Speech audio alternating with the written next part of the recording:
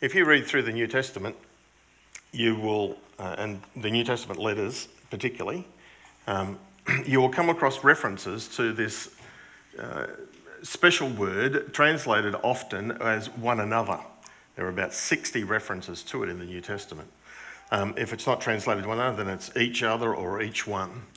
And then on top of that, you have multiple references to brothers and sisters, to the church being a body, and we are part of it, we are members of it, to the church being a building or a temple, and we are stones built into it together, or we are a family, brothers and sisters together. We are called out of the kingdom of Satan, sin and self, and we are called to the kingdom of God and to one another, part of his family. Following Jesus means unconditional obedience. It's an all or nothing, round-the-clock commitment. 24 hours a day, 7 days a week, 365 days a year. Total obedience. All of the time. Anytime. About anything. There is no situation where we, as followers of Jesus, are not to obey. It involves sacrificial service, to deny ourselves, take up our cross daily, so it's continuous. And it's a total devotion to God's will, and total means entire.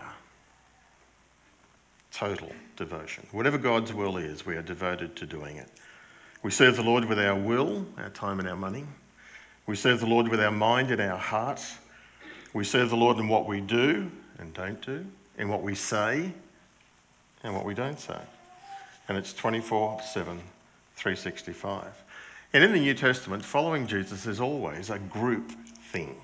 There are very few references to individuals following Jesus. Certainly salvation is individual, but we are saved together, not saved alone. There are some very rare exceptions to that in the New Testament, and the exceptions just proves the rule, that it's God's will for us to be together. Following Jesus was always in groups, whether it was 2 or 3, whether it was 12 or 70 or 120, or whether it was 500, it was a local church. People were together. A Christian by themselves is an easy target for the evil one. The lost sheep that has gotten astray needs to be restored and returned to the flock. We're in this together. And as Nick said, submission is a very key element to following Jesus. Submission to him, but that also means submitting to one another. Not just wives to husbands, not just to those who are our leaders, but to one another in our relationships.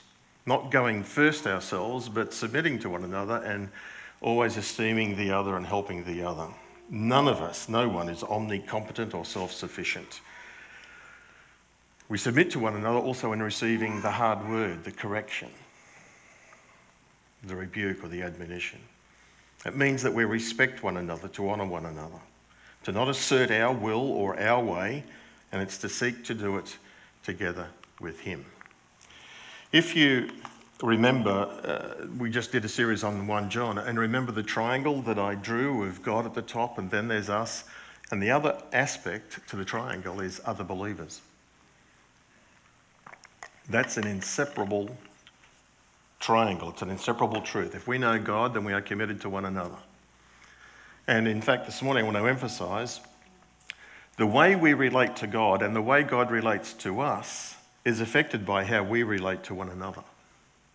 If this is not right, if this is not good, if this is not the way God wants it to be, then that impacts how he will be responding to us. Let me illustrate that for you. Imagine you had, I'll illustrate it this way. I'm a parent, many of you are parents, and you have children. I want you to imagine a parent that has 4 children. The way the children behave, and parents, good parents, always have behavioural expectations, both at home but also in public.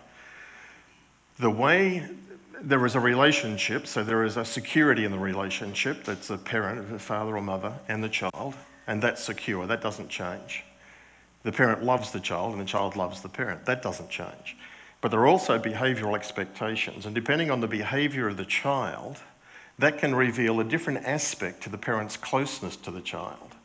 The love is still there, the relationship is still there, but there's just a different response because the parent has the responsibility to train the child, to train up a child in the way it should go, behaviourally, that it might be a good and healthy member of both of the family but also of society. And so, for example, if the parent gave to one of the children a bag of sweets, a bag of lollies, and if the child kept them all to themselves, then that would not be pleasing to the father, would it?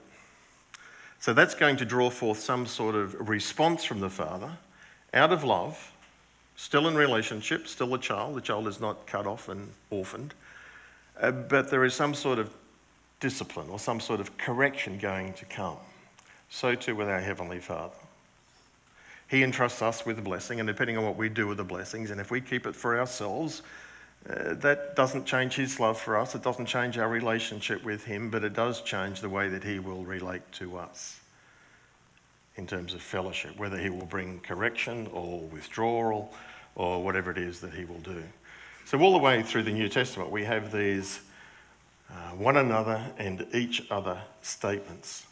The Lord Jesus, in this passage, in fact, that we read, it talks about being members of one another, being devoted to one another, to honour one another, and to be in harmony with one another. Jesus gave us a new commandment. And his new commandment takes this commitment to one another up a notch. The first and greatest commandment is to love God with all your heart, soul, mind and strength. And the second is like it, to love your neighbour as yourself.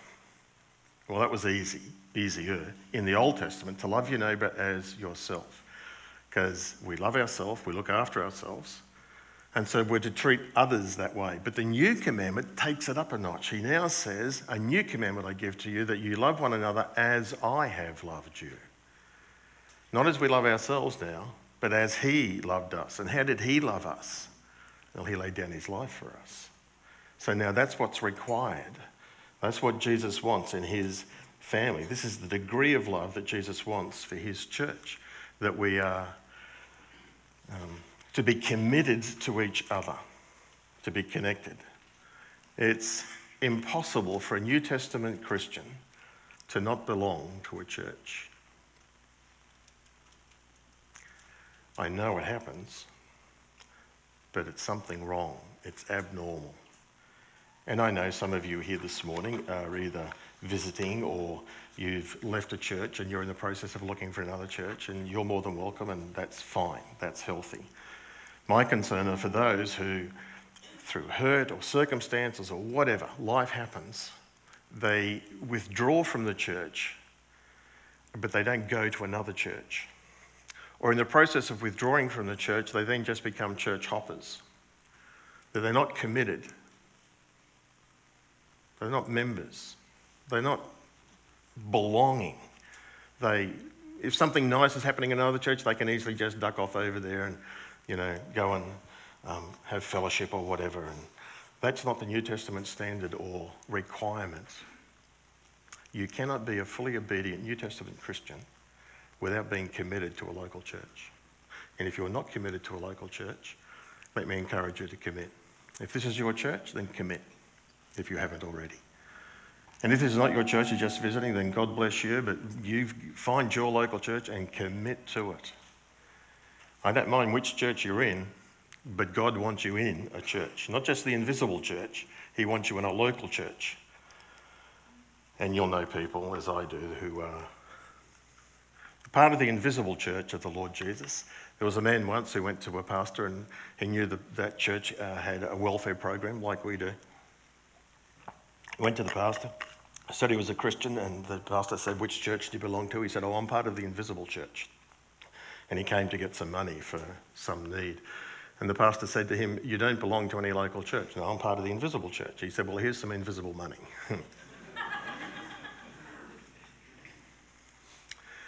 New Testament Christians belonged. God desires every believer to be a functioning member of a local church. And of course, as we age and we become less mobile and all those sorts of things, then the functioning changes.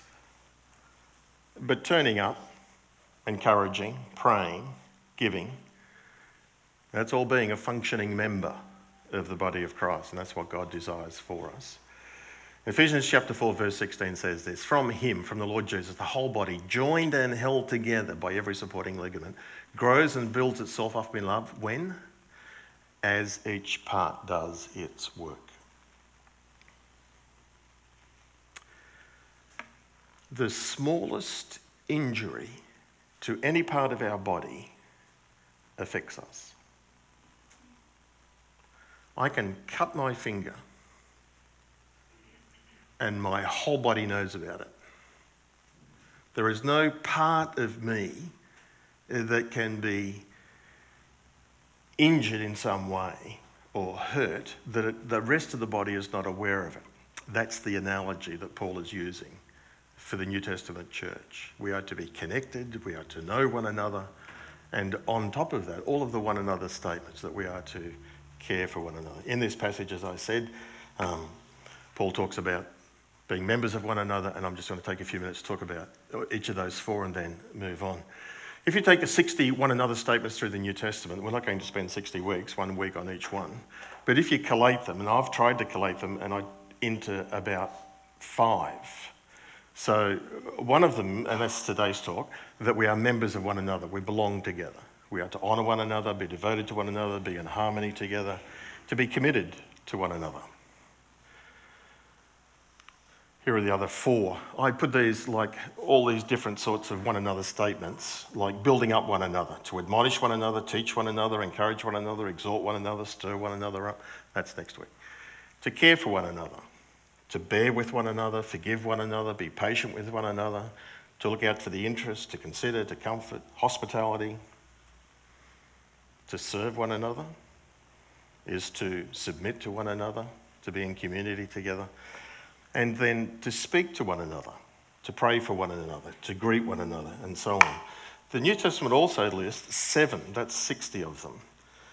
30 of them, about half of them are by the Apostle Paul, and the other 30 are by the other writers of the New Testament. But there are also some negative one another statements. If I can find that list. The New Testament also says, do not lie to one another, stop passing judgment on one another. If you keep biting and devouring each other, you'll be destroyed by each other. Let us not become conceited, provoking and envying each other. Do not slander, speak badly of one another. Don't grumble against one another. We're not going to look at the negatives, but they are certainly scattered through the New Testament for us, these one another statements. Colossians chapter 3 verse 13-14 says, bear with each other and forgive one another. If any of you have got a grievance against someone, forgive as the Lord forgave you. Over all of these virtues put on love, which binds them all together in perfect unity. The supreme one another command in the New Testament is love one another. 16 times it's used. And all of these other one another statements are simply a description of or an amplification of what it means to love one another. To be kind, to be forgiving, to speak, to greet, to comfort, to encourage, and so on and so on and so on. Over all of these put on love. 1 Peter 4:8 says, above all, love each other deeply. Why? Because love covers over a whole multitude of mistakes and sins and offences and faults and irritations. We are fallen people whom God loves incredibly, and he is at work in our lives, and the job is not finished. So we do offend, we do hurt, we do make mistakes, we do say the wrong thing. That's where love has to be extended to one another and to cover a multitude of our sins. We are to, these one another statements correct the mistaken idea that one does not need the church. You can't be an obedient New Testament Christian without obeying the one another statements. You can only obey the one another statements in the context of a local church.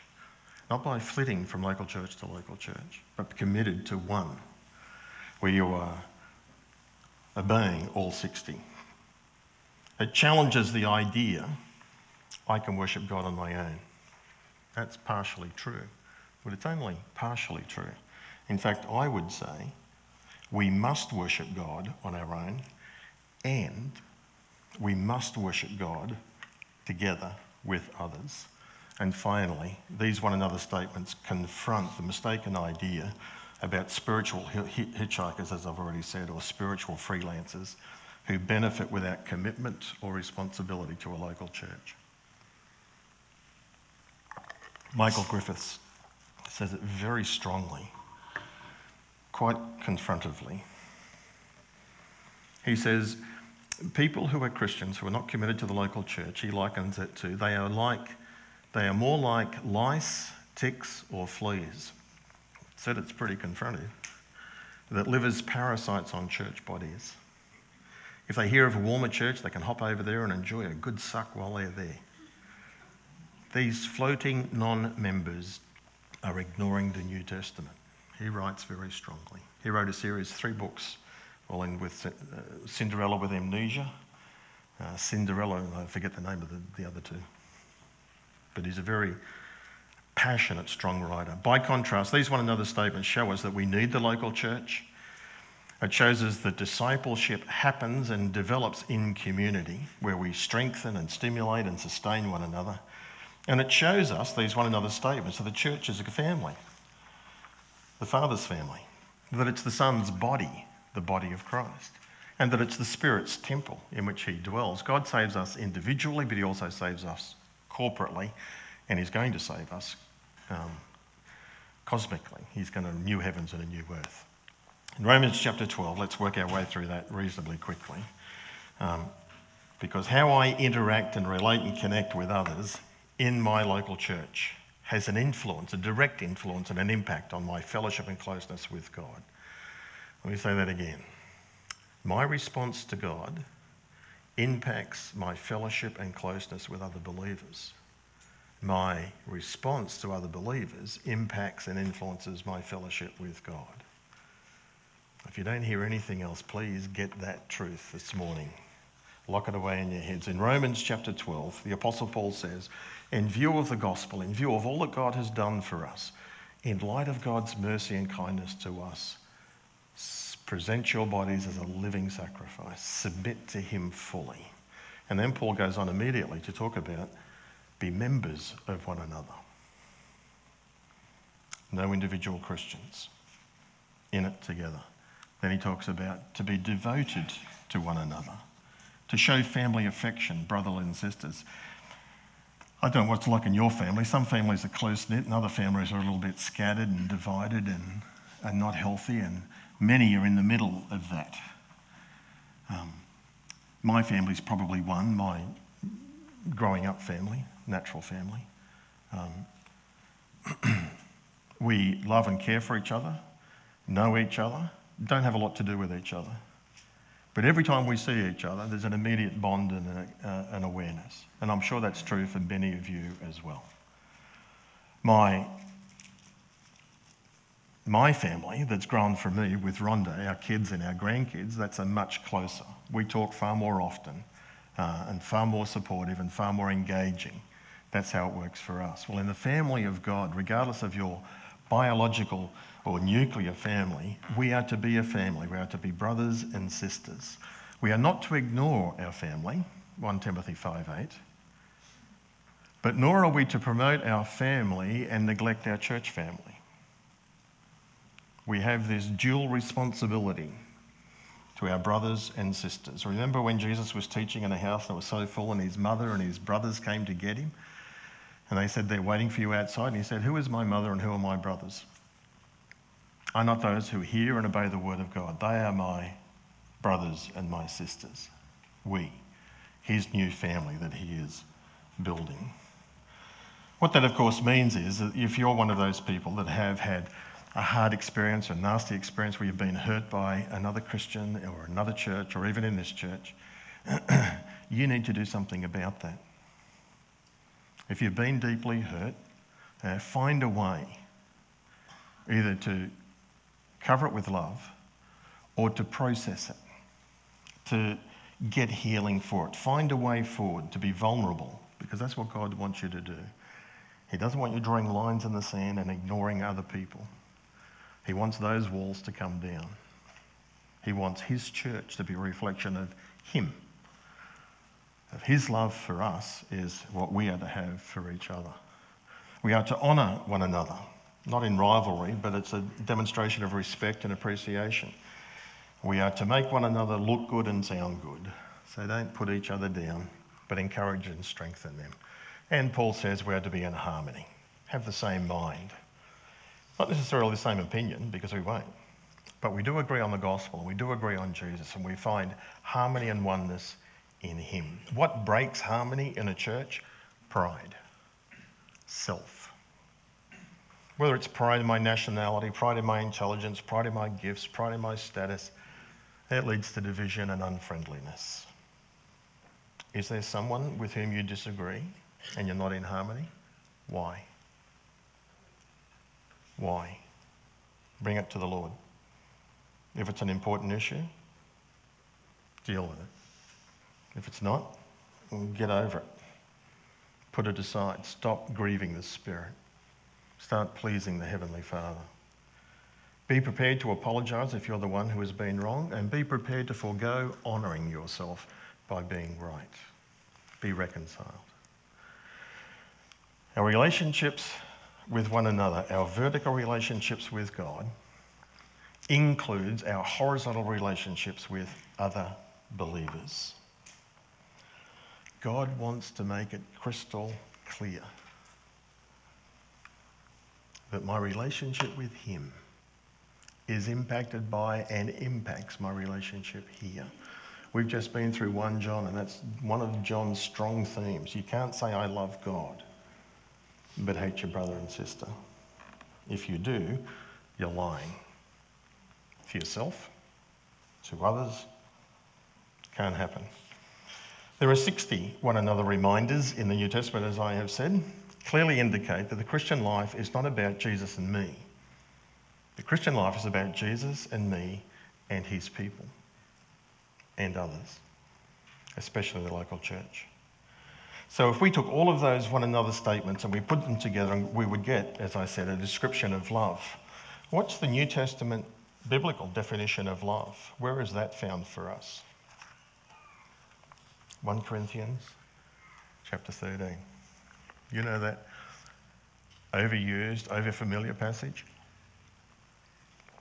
Let me invite you to have a look at it again today. This is the Apostle Paul talking to the Corinthian church, where he has just said that we are his body, and no one can say, I don't need you, or I don't belong. He said, no, God has made us and shaped us and gifted us and put us in the body. He's the one who put us here. So that irritating so-and-so who is part of this church is here by God. Why? Well, to grow us, to mature us. Can be painful, but it's necessary. Paul says, if I speak in the tongues of men and of angels, but don't have love, I'm a resounding gong or a clanging cymbal. If I have the gift of prophecy and I can fathom all mysteries and all knowledge, and if I have all faith, I can move mountains, but don't have love, I am nothing. If I give all I possess to the poor and give my body for hardship, that I may boast, but don't have love, nothing. Read through 1 Corinthians, and in the first 3 verses particularly, put your name in place of love, or in place of I. If Daryl speaks in tongues of men or of angels, but doesn't have love, I'm simply a swinging rusty gate, a resounding gong or a clanging cymbal. If Daryl has a gift of prophecy and can do this and do that, but has not love, nothing. And then in verses 4 to 7, Paul goes through and he defines what love is. Love is patient, love is kind, doesn't envy, doesn't boast, it's not proud, doesn't keep a record of wrongs. Put your name in place of love, put your name. Rhonda is patient. I can do this because she's watching online. Daryl is patient, sometimes. Daryl is kind, usually. Daryl doesn't envy. Doesn't boast. I'm not doing well. Daryl is not proud. Well, in the bad sense. Doesn't dishonour others, is not self-seeking, is not easily angered, keeps no record of wrongs. Put your name in. See how you go. That's a good evaluation. Would you describe yourself as a loving person? I would describe myself as a loving person. When I read that list, I got a ways to go. I got stuff I got to work on. So you're in good company. Haddon Robinson is a preacher who preached a series to a whole conference of pastors, missionaries and professors of a theological seminary. He preached 1 Corinthians 13. He's a very good preacher, one of the world's leading preachers, and has written books on preaching and so on. This is his summary of that message of 1 Corinthians 13. Love is the thing which if a church has, it doesn't really need much else. And if it doesn't have it, whatever else it does have doesn't really matter much. That's how important this is. Remember John, the Apostle John, used to carry him to church, and they would say, John, you got anything you wanted to say? And he would rise up on one arm and he would say, little children, love one another. And eventually the disciples came to him and they said, why do you always say that every Sunday? He said, because it's the command of the Lord Jesus. And if you do that, it's everything. That's exactly what Haddon Robinson is saying 1 Corinthians 13 is teaching us. Loving one another. It's that high, that important. We love because he first loved us. That's worth parking there for a while. I don't have time, but I'd encourage you, meditate on that. We love him because he loves us. Our love is a response. And therefore, we love one another not because they're lovable. We love one another because he loves them. We're doing what he does, reflecting him to one another. Love for one another is an extension of our friendship and our love for God. There is this inseparable link. Hebrews 6:10. God is not unjust. He will not forget your work and the love you have shown him as you have helped his people continue to help them. What you do with one another shows him that you love him. Hebrews 6:10. There are several of these in the New Testament. Matthew 25, verse 40. Truly I tell you, whatever you do for one of the least of these, my brothers and sisters, you do it to me, Jesus says. 1 Peter 3:7. Husbands, in the same way, be considerate as you live with your wives. Treat them with respect. It says it's the weaker partner, weaker in terms of precious and priceless partner. And as heirs with you of the gracious gift of life. Why? So that nothing will hinder your prayers. Your relationship with your wife will affect your fellowship with God. Doesn't change the relationship, but it does affect the closeness and so on. 1 John 3:23. This is his command. Believe in Jesus and love one another, just as he said. There are questions available for this, for our groups and so on. Let me finish with this. Paul Stanley and Robert Clinton wrote a book, and in the book, Paul Stanley talks about a time when he spoke to a psychologist. And the psychologist had expressed to him an increasing concern that he had that the number of people needing counselling was rising, and he could see no solution to it. He couldn't see any taming of the tide, stemming of the tide. And then Paul suggested to him, he said, there is a solution, that's reconciliation to God.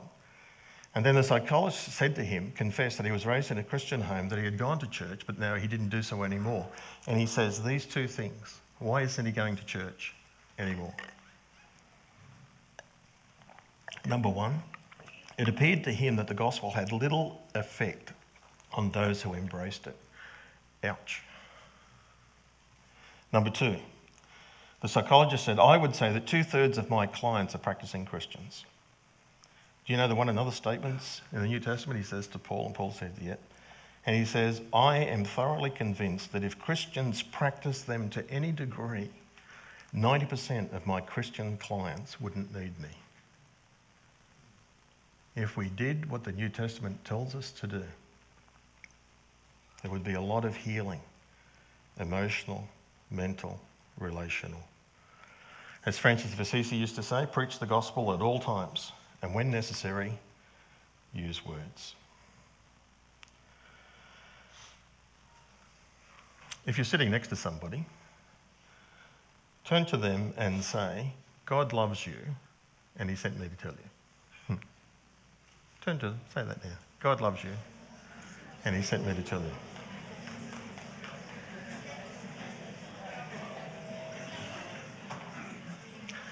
Not all of the people, I'm going to finish, time's gone. Not all of the people we are called to greet, encourage and honour, be devoted to and be in harmony with, not all of the people are going to be warm and cuddly. Love them anyway. That's what he requires of us. Brothers and sisters, let's love one another and please our Lord. We love one another because he loves them. You matter to God. You haven't looked into the eyes of a human being that he does not love. Love them. Let's pray. Lord, we love you and you love us. And we acknowledge we need to do that more and do it better. And we know, Lord, that you want us to love those that you love, especially one another in this church, in this place. Father, the way we treat one another, in fact, you've shown us, is how we treat you. Could you help us to see one another, to love one another, simply because you do, and so should we. Lord, help us to be obedient and to please you. In Jesus' name we pray. And everyone said, Amen. It's a good reminder for us as a church. Now let's practice it, see how you go. If you've got to race off because of family commitments or whatever,